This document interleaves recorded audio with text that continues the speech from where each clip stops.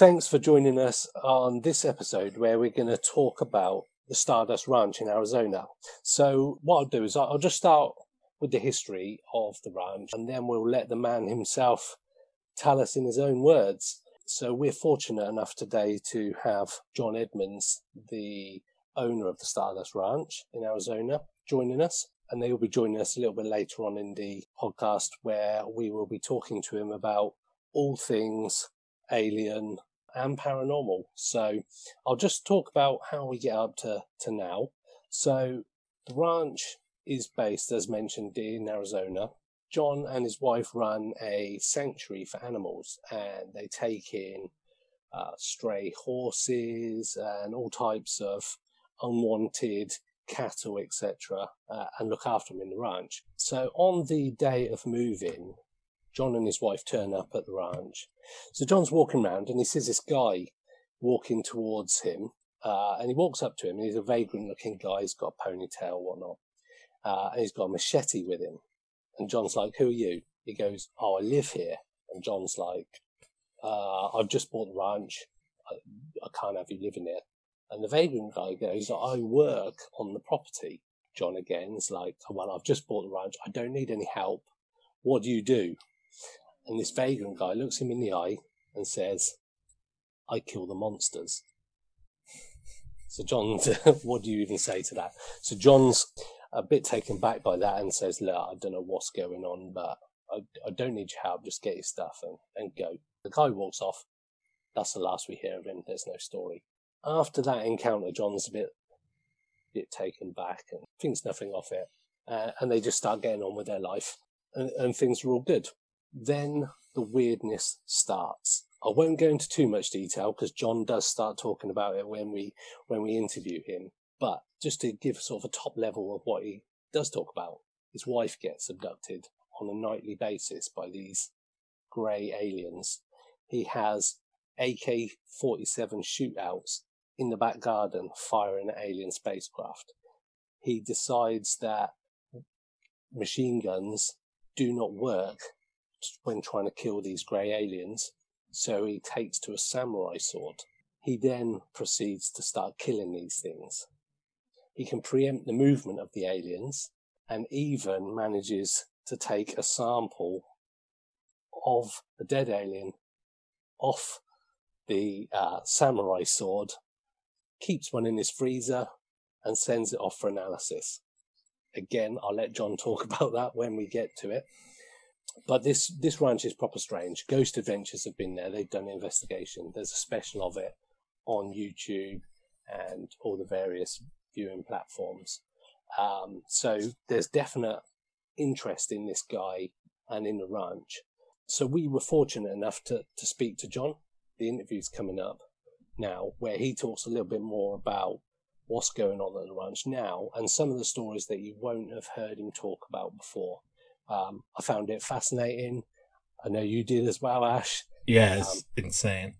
Yeah, and this guy, if everything he says is true, this guy has had the most insane experience that I don't think will ever be repeated.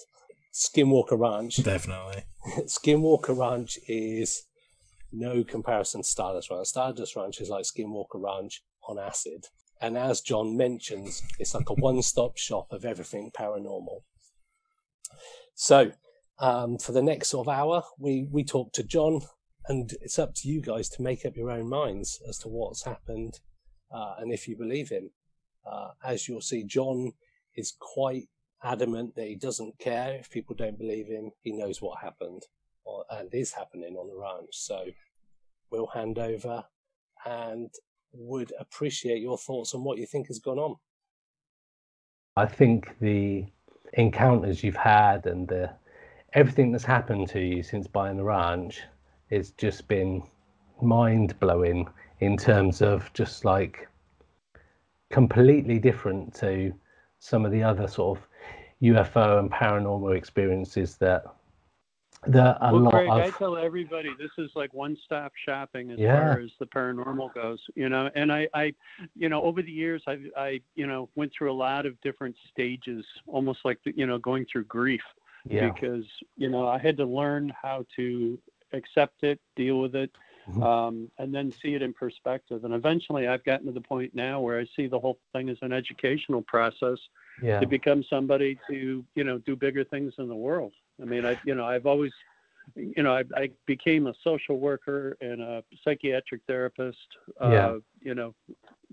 educationally, with the idea that I wanted to help people and do good in the world. And this ranch has really become sort of the hands-on experience for, having to even take it to a larger level. So how do you come to accept what's happening? Because you mentioned that you've come to accept it. How does one go about accepting the phenomenal stuff that's been happening to you and your wife and the ranch? Well, I've had to see it in a bigger perspective. When I first, decided to buy this ranch, I bought it.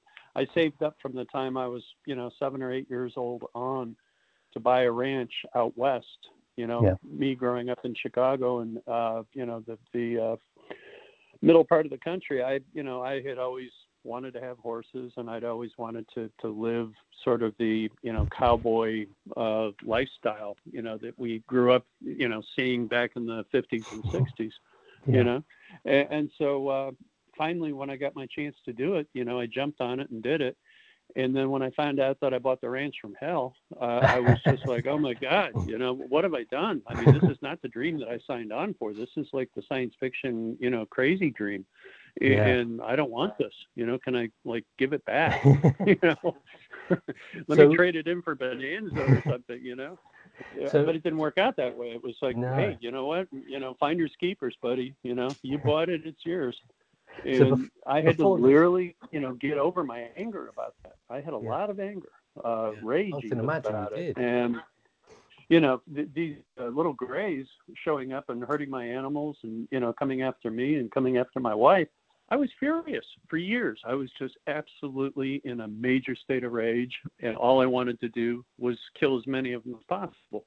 Yeah. And so I did, I mean, they came and they they created, trouble, and I took it out on them directly. So how many grays do you think you've killed over the years? 19 pretty much for sure. Maybe a few more. I mean, I really don't know. It's not like, it's not like a batting average. I'm not, it's just one of those things, it's not football.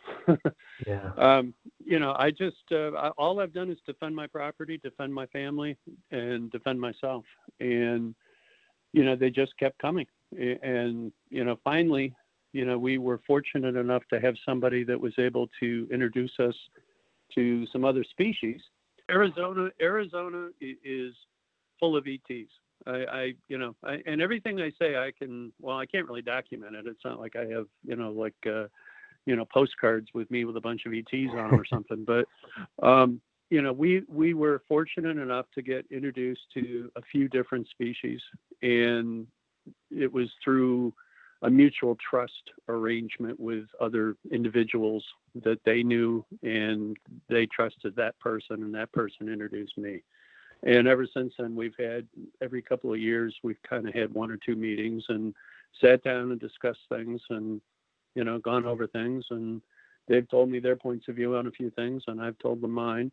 And it's been good. I mean, I've learned so much over the last few years, and it's why I tell people that there's nothing on this planet that we can't solve if we take responsibility for it.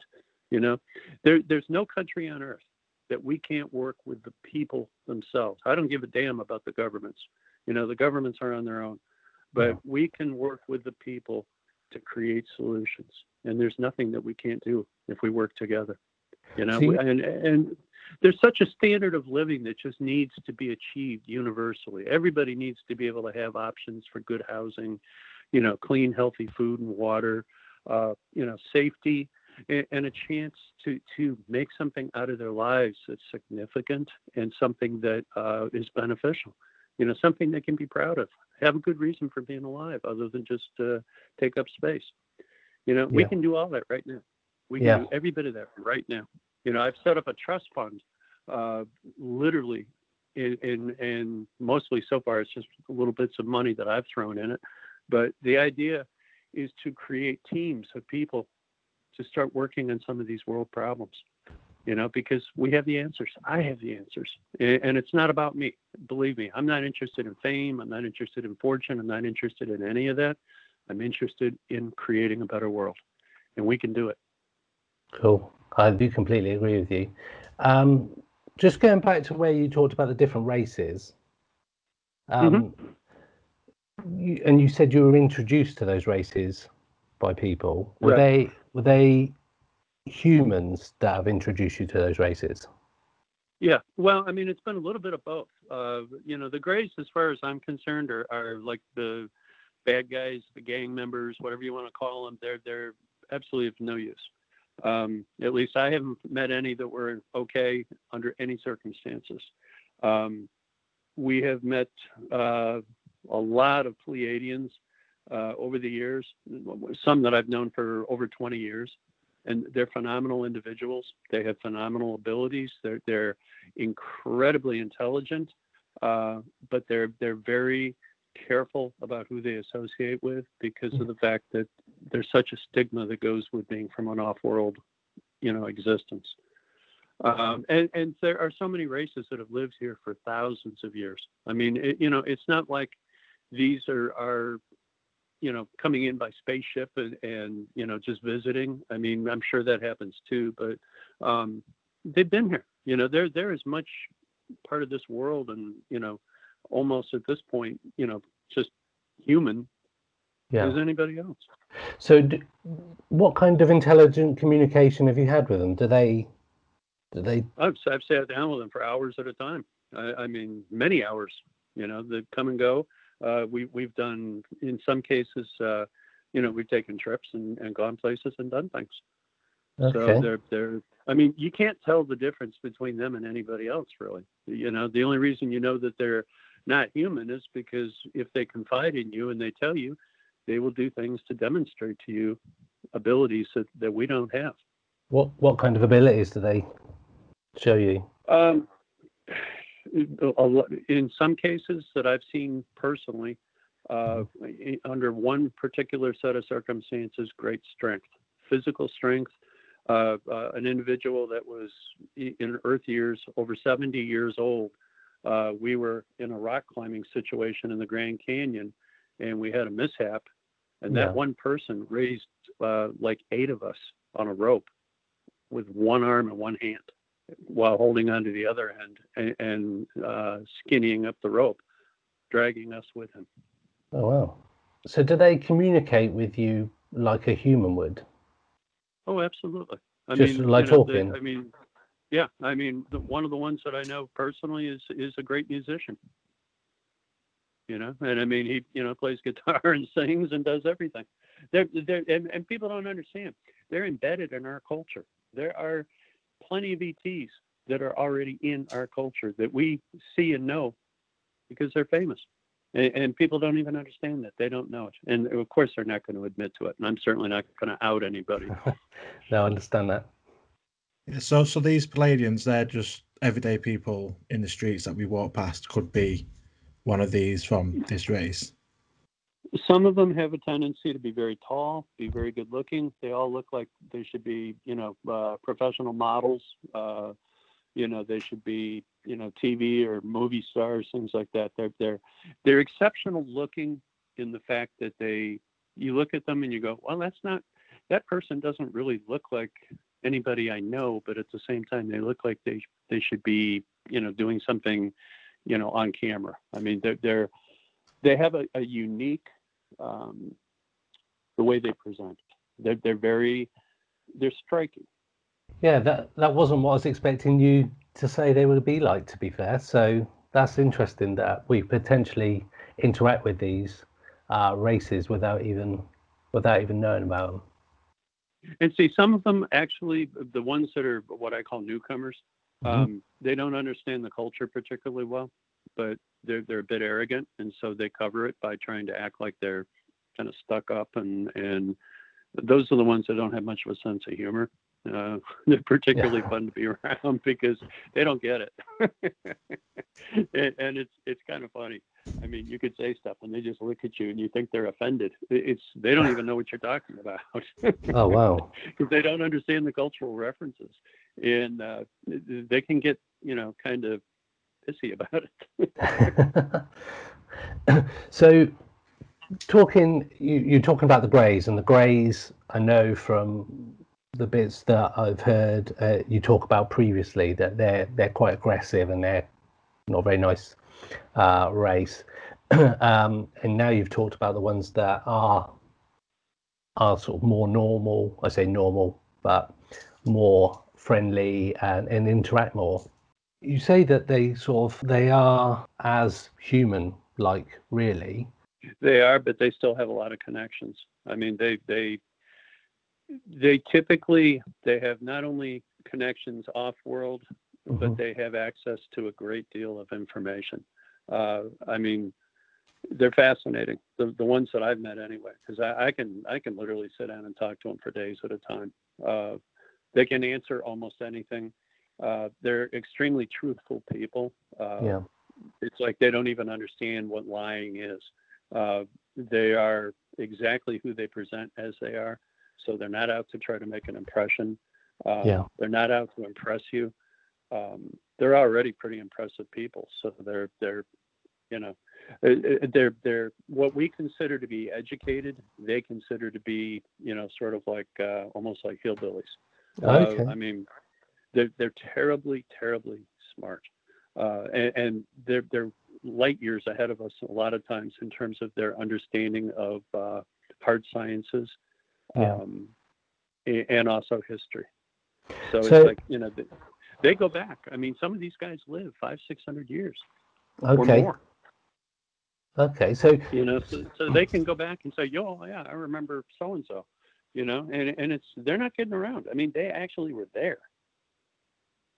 So they, a lot of stuff has been coming out over the last couple of years with the Tic Tac UFO and a lot more public awareness and maybe acceptance of the fact that disclosure's coming. What are your thoughts on disclosure, and also what are the thoughts of the alien races? What do they think of disclosure? I don't think we're going to get any kind of disclosure that is particularly significant. We're going to get, well, and I'll tell you why I say that. Because the governments of the world have been involved in cover-ups. They've been involved in espionage. They've been involved in all sorts of, bad stuff. And for them to come out and say, "Oh yeah, we've known about this for, like the last 200 years, and we've been involved in it, and we've done this and we've done that," they're not going to say that. They're not going to do anything that implicates them in a position where the average citizen says, "Wow, my government sucks. Look what they've been doing, and what this is what they've kept us from being able to understand and have access to, and they've been making deals behind, our backs, allegedly on our behalf, but what have they been getting for it? They've been getting access to, science, and they've been getting access to weapons, and they've been getting access to little bits of pieces of technology." Well, you know what? They could have had access to an awful lot more stuff, and they could have passed that information along to us so that we could have been partners at the same big table, so that we could have taken that information and done things with it to make the world a better place. And they assumed that they had the right to make all those decisions on our behalf. I don't think they did. Until we can get to a point where we can have some kind of understanding with our governments, where we can say, "Look, you guys need to, stop treating us like children and start treating us like adults. We're ready to consume the information for what it is directly, and we want to be part of the situation so that we can work with it." Until we get that kind of respect, we're never going to get disclosure. What we're going to get is like, some postcard version where they tell us stuff to impress us and shock us and scare us and all the rest of it. You know what? That doesn't help us to get down the road anywhere positive. It just keeps us, under their thumb. I don't want to be under anybody's thumb, and I don't want anybody else on this planet to have to be under anybody's thumb. I want us all to be equals and to sit at the same table, know the same information, and make informed, educated decisions. Do you think the alien races will force disclosure if the governments don't? Or do you think that's not their agenda? Well, realize something, we have to be careful when we refer to them as aliens, because, that's like calling humans all, one group. Okay. And there's, as many different versions of humans and different beliefs and different, agendas and all the rest of that. And it's the same thing with the various different ET races. And that is that there's lots of different agendas. There's lots of different levels of commitment and participation, from people that could care less and all they want to do is just live out their lives to, people that are frontline, ready to, jump in and do something. And they have the same arrangement. So, you have to be kind of specific. So, okay. Yeah, I completely understand. With the ranch itself, what do you think the agenda is with the ranch? Because obviously there's a lot happening there that doesn't appear to happen. I know it does appear at other places, but why do you think the ranch was particularly picked? Well, I think it was picked a long time ago, and I just happened to stumble across it. I don't think it particularly had anything to do with me. I think I was just the unfortunate soul that kind of bought the wrong ranch. But we've been told that this ranch has had 2 portals on it for as long as 8,000 years. And so many different cultures have come and gone. Certainly as we've been, working to do construction and things here on the ranch at various times, we've found artifacts, we've found all sorts of things that prove that. So definitely this place has a much longer history than when the buildings were built. The land itself was here forever and various different things were happening here.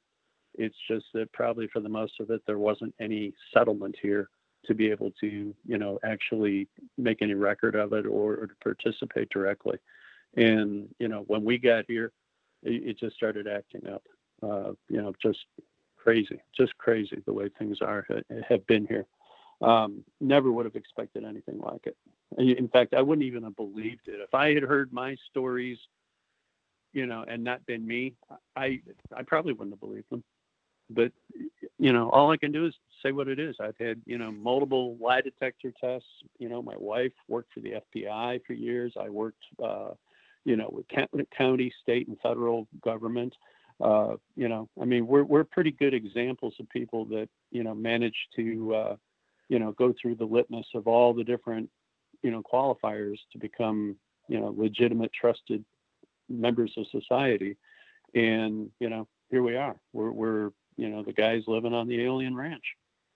So I don't know. I always tell people, they say, oh, come on, it's a big story. And I go, no, it is a big story, but it's a big truth, and, we're not out there trying to make money off this. Anything that we do, we're not doing for us. We're trying to do to make the world a better place. We run an animal charity to, help all the abandoned animals. We spend the majority of money that comes our way. That's where it goes. My wife works 2 jobs and I work, 2 or 3 jobs, in order to pay for everything here. And, we're not doing it because of the fact that we want people to pat us on the back and tell us how wonderful we are. We don't care about that. We care about the animals having a loving, safe environment with us, when nobody else wanted them. And you see, that's the difference between us and a lot of these guys that are out there on the paranormal circus is what I call it. They're all out there rehashing stuff that's been going on for the last 70 years and trying to put it in different terms and write it down in new books and present it over and over and over again. They make their way on all the TV shows and all the rest of that stuff. And I guess they get paid pretty well for it. More power to them. But we don't do that. We're not out there, trying to hawk alien dolls or anything else. I wrote a book, and it's out there, but it's a book about what happened here, and that's it. That's a great point. Just going back to ranch, there's quite a lot of properties that are around Stardust Ranch. Do any of them, or do you know, like, if you've spoken to them, anything that they say that's happened, like, on their ranches, or is it just more centered around Stardust? We have had, in the last couple of years, since we did the Ghost Adventures TV show a couple of years back, we've had a lot of people, come forward and literally as we're leaving the property, they'll pull over and, kind of stop their car in front of ours, and we don't much have a choice except to greet them and talk to them. And, they'll come out and say, hey, we own this property, down the road over here someplace, and we've seen all the same stuff, and our families have been seeing this stuff for 30 or 40 years. And I'm like, well, more power to you. Sorry that you had to go through that, but thanks for, confirming what we know. If there's anything we can do to help you or answer any questions to make your life easier, we'll be happy to do that. So yeah, we've met people, what I call the newcomers, the people that, heard about the story and decided to, buy a house right around us. So they could kind of enjoy the sideshow. There's a lot of them that are totally pissed off at us because once they got out here, they either saw something or didn't see something. And if they saw something, generally it was something horrifying, and it made them just, like, my God, it's true. Why did we ever come out here? We hate you. Like that's my fault.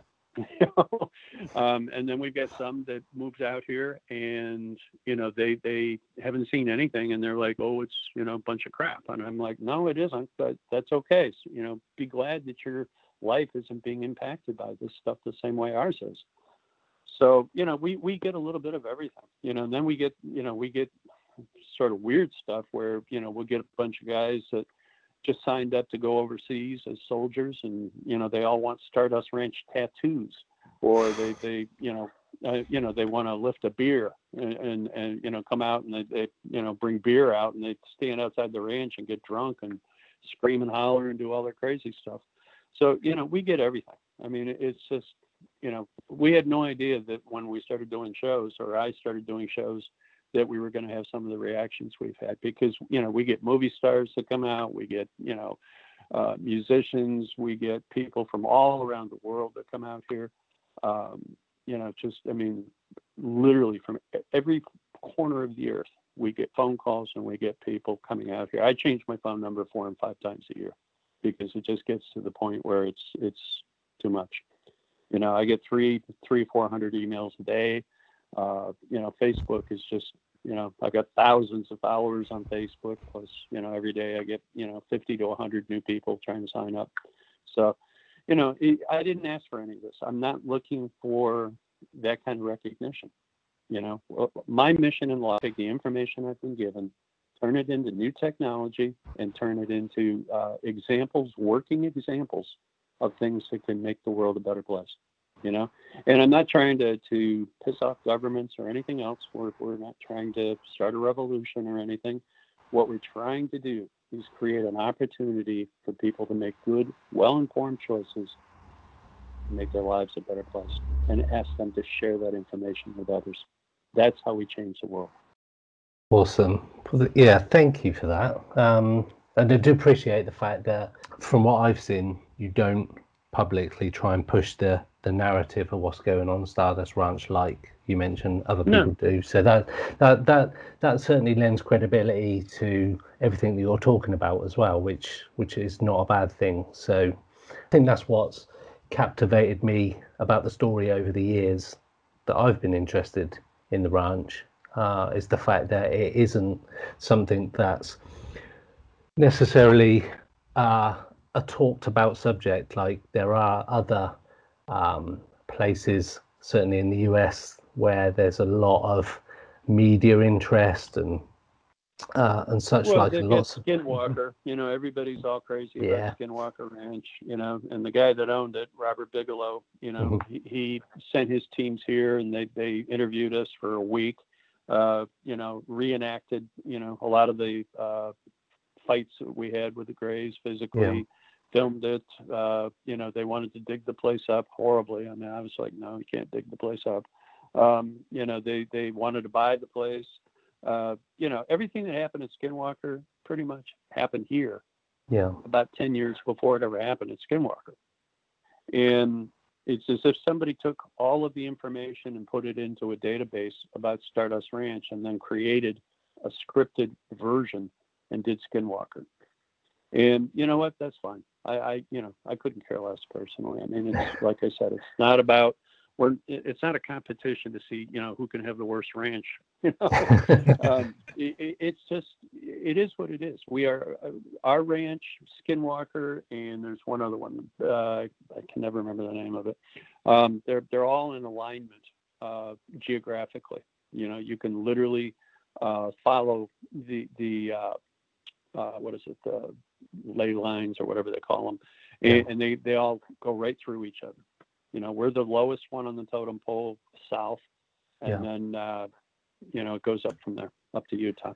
So I've seen on your social media the portals that you've taken photos of. Mm-hmm. Can you describe some of the craft or beings or what's come through those portals that you've witnessed? Well, what I would do is this: I would tell you the portals are the portals, and the other phenomena that has happened on the ranch is not necessarily portal related. Okay. They're different. In other words, like when we had been in this ranch about a year and a half, and my wife and I saw what looked like Roman centurion soldiers walk directly during a power failure when there was no power. We were just sitting on the sofa watching a movie, and all of a sudden the lights went out, all the power went out. Next thing, it was like somebody turned on a black and white old movie projector, and they were portraying this pair of centurions walking from one corner of the house through to the other end of the house, and they just disappeared out the living room wall right in front of us. They just walk right through it and disappear. It was like somebody turned off the projector. So how do you react to something like that? Pardon me? How do you react to something like that? Because that's not even just. Typically, we were just mouths hanging open and going, "Oh my God, did you see that? Oh yeah, I saw that. What the heck was that?" I mean, we're normal people. It's not like we're, sophisticated snobs where, I do suppose we just had a phenomena, I mean, we're just, we're just people. And, imagine the average person going through all this stuff. That's kind of how it was.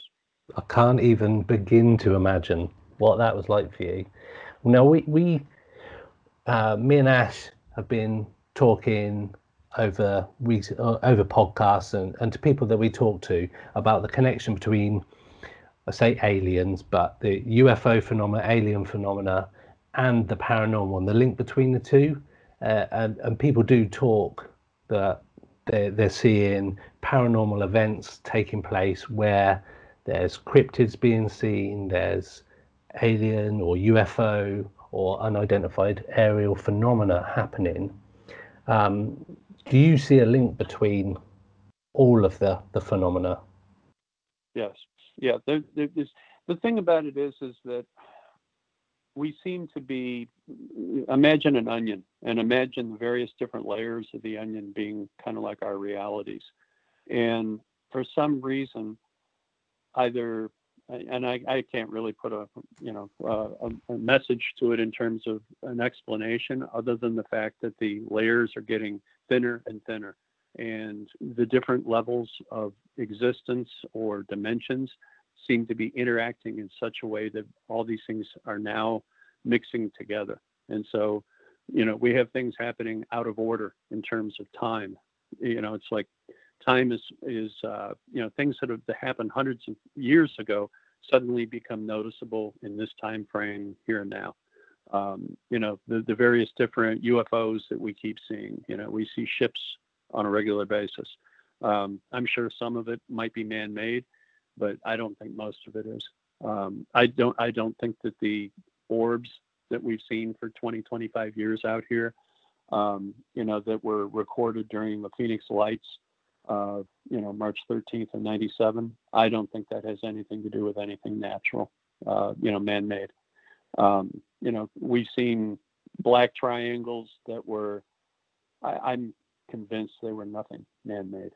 The energy coming off of them, the just the effect that it has on the human body, I don't see that. I've seen some of the most advanced human craft ever made that used to be secret technology. Luke Air Force Base is only about 12, 15 miles away, and they have open houses every once in a while, and they let the public go through and actually walk right up to some of these types of craft. It was nothing compared to what we've seen. So can you describe the ones that you've seen? What sort of form do they take? Well, we had an example a number of years ago where we had some friends that were over, and we were out in the front of the ranch, standing around in the front corral with horses. And it was early evening, and suddenly we looked up, and you could see a very dense, absolutely black triangle object that was probably about a fourth to a third the size of the entire ranch. And it was about 200 to 300 feet over our head. And it just literally appeared out of nowhere. Suddenly it was just there. And the horses were real spooky, and they were, running around acting like they were afraid. There was a very weird energy that you could feel, kind of like a real strong bass guitar kind of thing, where your chest, like it interacts with you, and you can actually feel the energy, that kind of thing. It was just, you could see the sky around the outside of it, but for the most part, when you looked up, all you saw was triangle. And I didn't have a camera or a phone with me at the time. And, my friend told me, he says, look, I've got a phone, but it was one of those old flip phones, and he couldn't really record much with it. And he said, what do you want me to do? And I said, call 911. Let's see if we can get the sheriff to come out or something. And so he called, and, we reported what we saw, and a deputy came out in a patrol car, and the license plate was taped over, so you couldn't get the license plate number. The number on the vehicle was taped over so that you couldn't see what patrol car number it was. And the deputy that got out of the car had on a raincoat, and he had on a slicker over his hat, so you couldn't see his badge number or anything else. And it was not raining. It was, we're in the desert here. It rains like twice a year. And, and we tried to get him to identify himself, and he wouldn't do it. He just said, I'm here to take a report. And I said, well, good. I'm going to need a copy of that. And he wrote down a bunch of stuff. And at the end of it, even though he was standing right there looking at this craft with us, he wouldn't give us a copy of the report. He wouldn't tell us who he was. And he gave us no way to be able to identify or use him as a reference. And we ended up calling Peter Davenport from the UFO Reporting Center in Washington State, and literally talking to him on the phone as we're standing there underneath this object, and made a full report to him. And that was the best we could do. Wow. That's some experience. Where do you think, or who do you think this police officer was? Well, I imagine he was probably a Maricopa County deputy, but I know because I used to belong to a health club here, a gym, and I'd see a lot of the deputies down at the gym, and, in the locker room and stuff, we would talk, kind of situation where off the record. And, I'd ask these guys, I'd say, do you see this kind of stuff out here on a regular basis? And he goes, man, we've been seeing this stuff for years. And I said, well, why don't you guys, get involved and try to get a handle on this? And he just looked at me and he said, we're absolutely sworn not to do anything with it. We're not even supposed to talk about it. And I was like, well, so is that coming down from somebody in the state, or is that coming down from the feds? He goes, as far as law enforcement goes, they try to avoid it the same way pilots avoid it, the way, anything to do with anything official that would legitimize it. Absolutely, pretty much unspoken, sworn, never to talk about it. Wow. So is that the same reaction that you've had over the years, like in the past 20 plus years from law enforcement? Yes. Yeah, and I mean, I worked in government. I mean, I got all the badges and everything. I mean, I could go, any federal building, any state building, any City of Phoenix building. I worked, in management.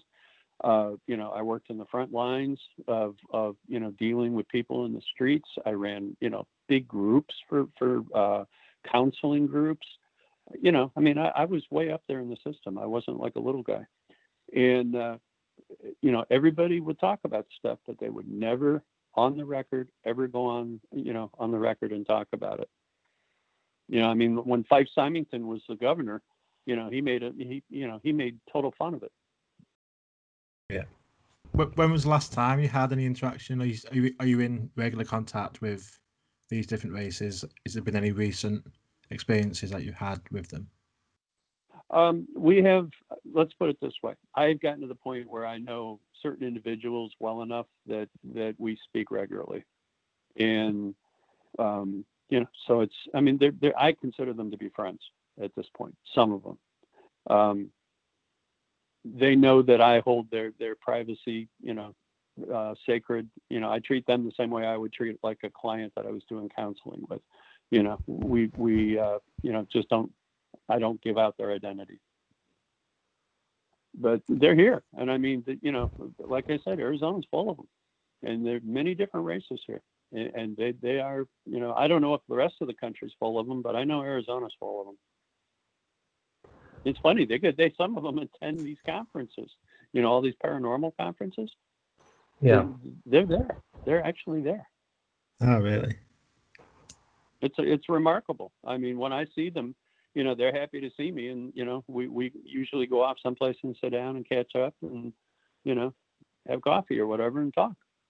I guess a lot of skeptics will say, like, you've had this going on for years. Lots of these greys coming at you have had fights with, literally. Mm-hmm. A lot of skeptics say, "Where's the evidence? Have you ever set up cameras to record anything coming? What's the best that you've got?" I guess. Well, you can go on our website, and see the DNA reports. I mean, that was done a number of years ago with Dr. Levengood, who mysteriously died right before we could go with a worldwide news conference and sit down and show everybody on camera the evidence. I know people say, "Oh, how convenient." Hey, you know what? I don't make it up. I just live it. But it was, we have DNA evidence. It's on our website. You can go to www.alienranch@weebly.com and you can see what we got. We get pictures of all sorts of stuff there. I mean, we got video, we got photographs. I'm trained to be a professional witness in the Superior Court of Arizona, and everything that I have done, I've done in such a way that it could be, I could actually, hold up my right hand and swear an oath and say, this is what has happened. This is what we've seen. And here's the evidence. Plus, like I said, we have physical evidence as well. There's a lot of people out there that don't want to believe for whatever reason. There's the cancel culture, right now with everybody saying, hey, if I say it didn't happen enough times, then it didn't happen. Well, hey, that's fine. See, we're not out here trying to prove anything. It's like, if you're ready to open your heart and understand this for what it is and believe and know that something good can come from it, great. If you just want to be a troll and complain and say it's, a bunch of BS, cool. I don't care. Doesn't matter to me one bit. And I think that lends even more credibility to John. And I know that's one of the things that's certainly captivated me over the years, is the fact that you literally don't care if people believe you or not, which I think is great. Care less if they think I'm crazy. If they think I'm crazy and that I'm just a shill, so be it. And I know that it's absolutely sort of extraordinary, the events that have taken place to you at the ranch over the last couple of decades. So again, I don't even know how you would even come to get to any kind of acceptance. But I know that I've seen the picture of the samurai sword on the floor with the blood on it. And Right. I think that's where you got some of the DNA evidence from the samurai sword. Let me explain that a little Yeah. bit. The evidence has come from the sword, but it has come from when I took the head off of one of these creatures. You know, I didn't know what to do with it. I mean, what do you do with a dead alien? You know, it's not like it's not like you can send it out to be stuffed and put it over your mantle. So I didn't have the foggiest clue what to do with it, and so I wrapped it up and I stuck it in the freezer. And I was fortunate enough that at the time I was doing radio, and so I was able to reach out to some people that had connections, and they were able to tell me exactly who to talk to. And Dr. Levengood's name kept coming up, and so they got me the phone number, and I called him, and I told him what happened, and I took photographs of it, and I sent it to him, and he was terribly excited. And he said, well, you got to get this thing to me somehow. And I'm like, well, I'm in Arizona and you're in Michigan, and I'm certainly not going to put a dead alien in the car and drive it there. And he said, well, chop it up and I'll tell you how to prepare it and, vivisect it and all that. And we'll go ahead and ship it. And I said, okay. So I ended up shipping it by FedEx. And it's probably the strangest thing FedEx has ever had. And, he got it in good condition and, it was on dry ice and everything. And so he, did what he did. But see, that DNA was done under laboratory conditions in a professional lab, and it was sent out to many different universities. And they did not identify what it was. They just said, please tell us what you think of this sample. And, a year and a half later, I've got all these major universities, and some of them are really respected Ivy League universities, making appointments to come and, take us out to dinner and hear our story firsthand. And, so we did all that. So, everything that was done, it was done under the best of conditions. It's a very legitimate, sample. Cool. Yeah, thank you for explaining that. I'd seen that you'd got DNA reports previously, so that's good for people listening that don't really know the story or the Right. the encounters you've had. Just to clarify that for us, so that's great. And see, the most interesting thing about that was the fact that the DNA came back as not just like animal life. It came back as animal life, but also plant life. It had hemoglobin, but it also, had some of the traits and characteristics of plants, and they were mixed together. It was like in the same animal. And that's how they were able to determine that there was nothing like that on the planet that existed. Yeah, that is super strange. That is super strange. In terms of the future and with the ranch, what do you see, or do you see that the communication and your interactions with these different races will continue? Have they sort of advised you with what their plans are for the future, or? Well, I mean, what I see the ranch doing is the fact that the energy here is so strong. We've had people that have literally gotten off planes in wheelchairs that came out to visit the ranch, and the next thing you know, a week later, they were pushing their wheelchair to get back on the plane and picking it up and packing it up themselves. They literally, came unable to walk and then left walking. So the energy here is very positive, but it's just very powerful, and it's what you make of it. If you come here and you're really negative and skeptical and you've got an axe to grind, well, guess what? You're probably going to have a pretty scary experience here. If you come with a positive attitude and the idea that you want to do something good and understand something from a beneficial point of view, chances are you're going to have a great experience. But it totally depends on the people that come out here. And I explain that to people. If you're in a bad place, you don't want to come here. If you just had a death in your family, if you've had something terrible happen, if you're really sort of in a depressed, ongoing bad mood, this is not the place to be.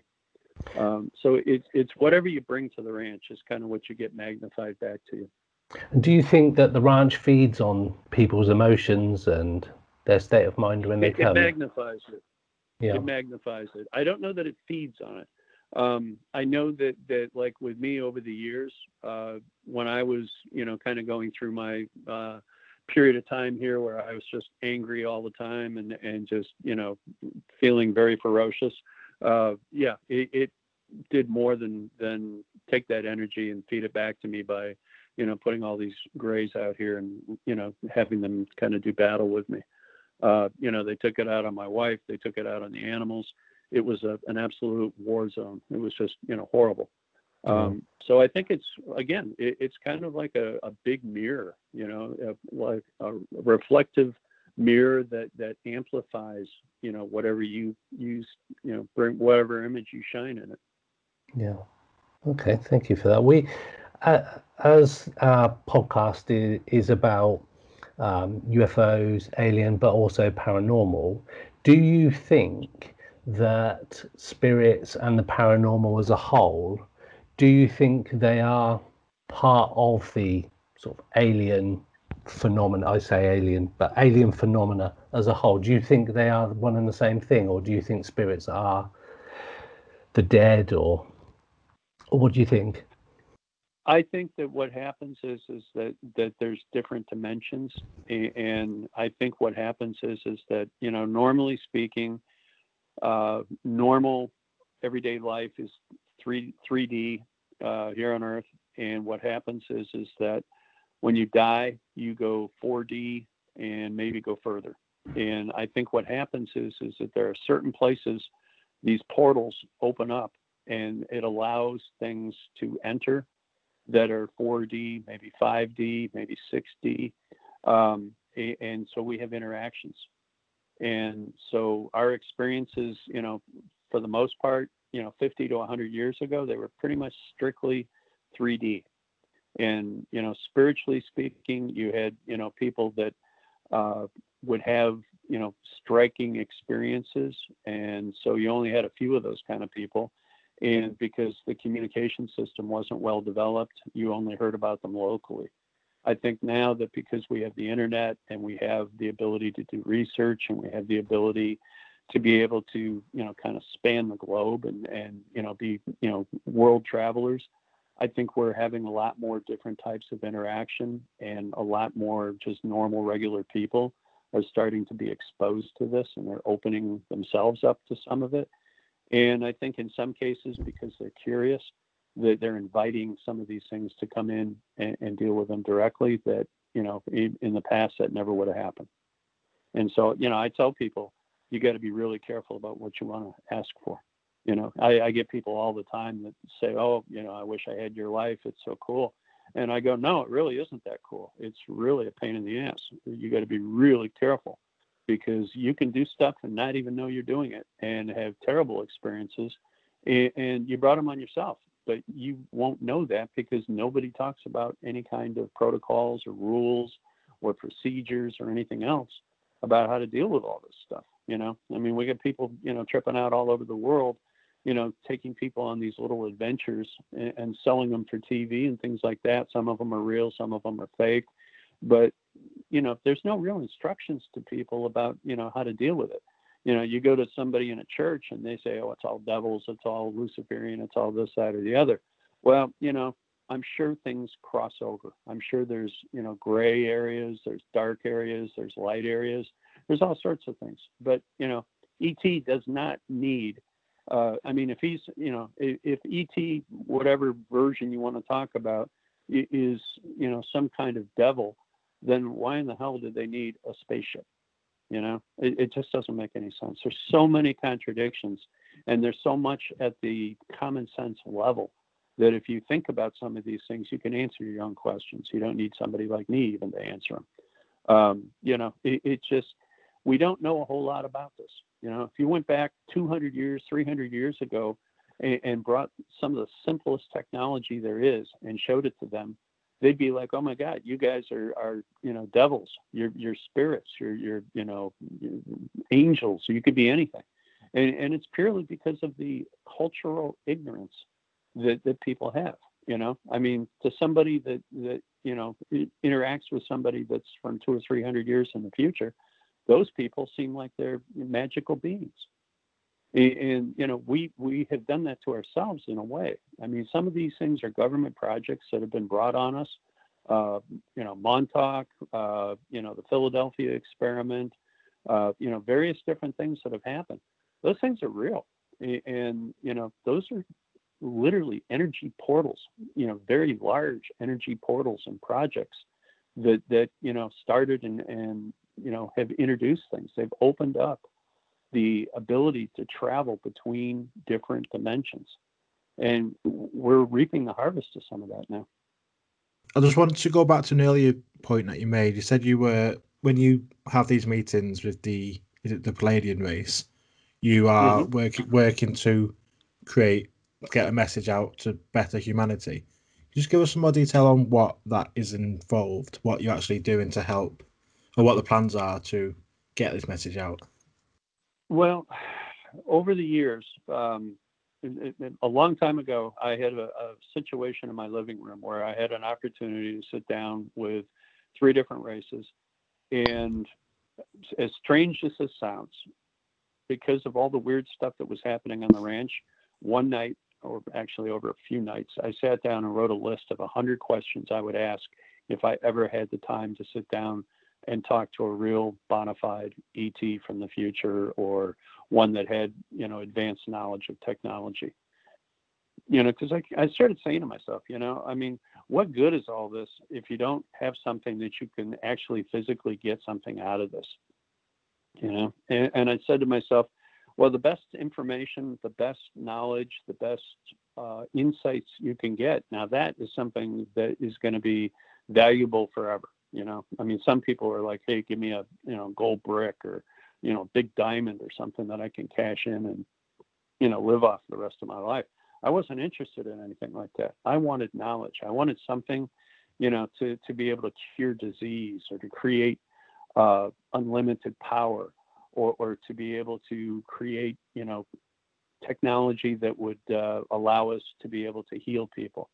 And so those are the kind of questions I asked. And sure enough, we got the information. We actually had a couple of individuals stay with us here on the ranch for 6 months, and they literally built examples of some of this technology.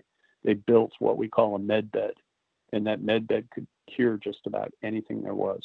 They ended up building a generator that was the size of a microwave that could provide enough power to run all of Buckeye, which is the second city, largest mass area in Arizona. Most people don't know that. They think it's Phoenix and then Tucson and so on, but it really isn't. Buckeye, from a physical standpoint, is the second largest city in Arizona. So, we've had all sorts of various different things that have been shown to us and taught to us. So if you've had you had this med bed built in your property, where's that now? Is it still being used? Have you shared that with anybody? No, when they left, they went back up to Las Vegas, Nevada, and they took it with them. And they actually, it's a very long story, but they started trying to bring out the technology, not just that technology, but a whole bunch of different things all at once. And they, with the idea that they were going to create a bank, financial bank, so that they would have enough money to be able to do kind of the stuff that I want to do. But they tried to do it directly by producing it themselves. And they got in all sorts of trouble and ended up disappearing. I don't know what happened to the technology. It was in a warehouse. I imagine it got confiscated by somebody, but I've had no contact with either of those individuals now in probably 7 or 8 years. I don't even know if they're alive anymore. Cool. Thank you for sharing that. It's been a real privilege talking to you, John. Can I do a PR for my book? Yeah, go ahead. We have a book out, and it tells all this information and a great deal more. Plus, it puts it in various different contexts. It gives examples. There's evidence in there. There's links to other things that are evidence. It's appropriately called Stardust Ranch, The Incredible True Story, and it is available on Amazon. And, you know, if people make a donation to our trust fund here at the ranch to go ahead and put into the trust to do all the good work we want to do, I'll be happy to actually buy a copy of the book and sign it for you and send it to you directly. I should tell you, I actually, as a real person, you know, very few people that are personalities in the paranormal world will actually give you their email so that people can get hold of them and ask questions directly. I treat everybody, you know, just like I'm a regular person. So if anybody wants to reach me, they can reach me at johnedmonds411@gmail.com from any place in the world, and I will try to answer your questions. That's amazing. Thank you, John. Thank you so much for your time today. We really do appreciate it, and it's been extremely fascinating to speak to you and listen to the experiences you've had. So all the best, and we'll keep in touch. Yeah, please do. Yeah, I invite everybody that you know has a good heart, that's positive, that wants to be part of what we're trying to do, to, you know, get hold of me, and you know, let's see what we can put together, you know, and the media and people that are doing, you know, shows, you know, we would love to have some people that want to do a movie, so that we could get this out on a bigger scale. It's not about the money. I'm happy to give the money to, you know, our charity to feed the animals. All I want to do is get the message out there so that we can, you know, do more good work. That's what this is all about, is good work.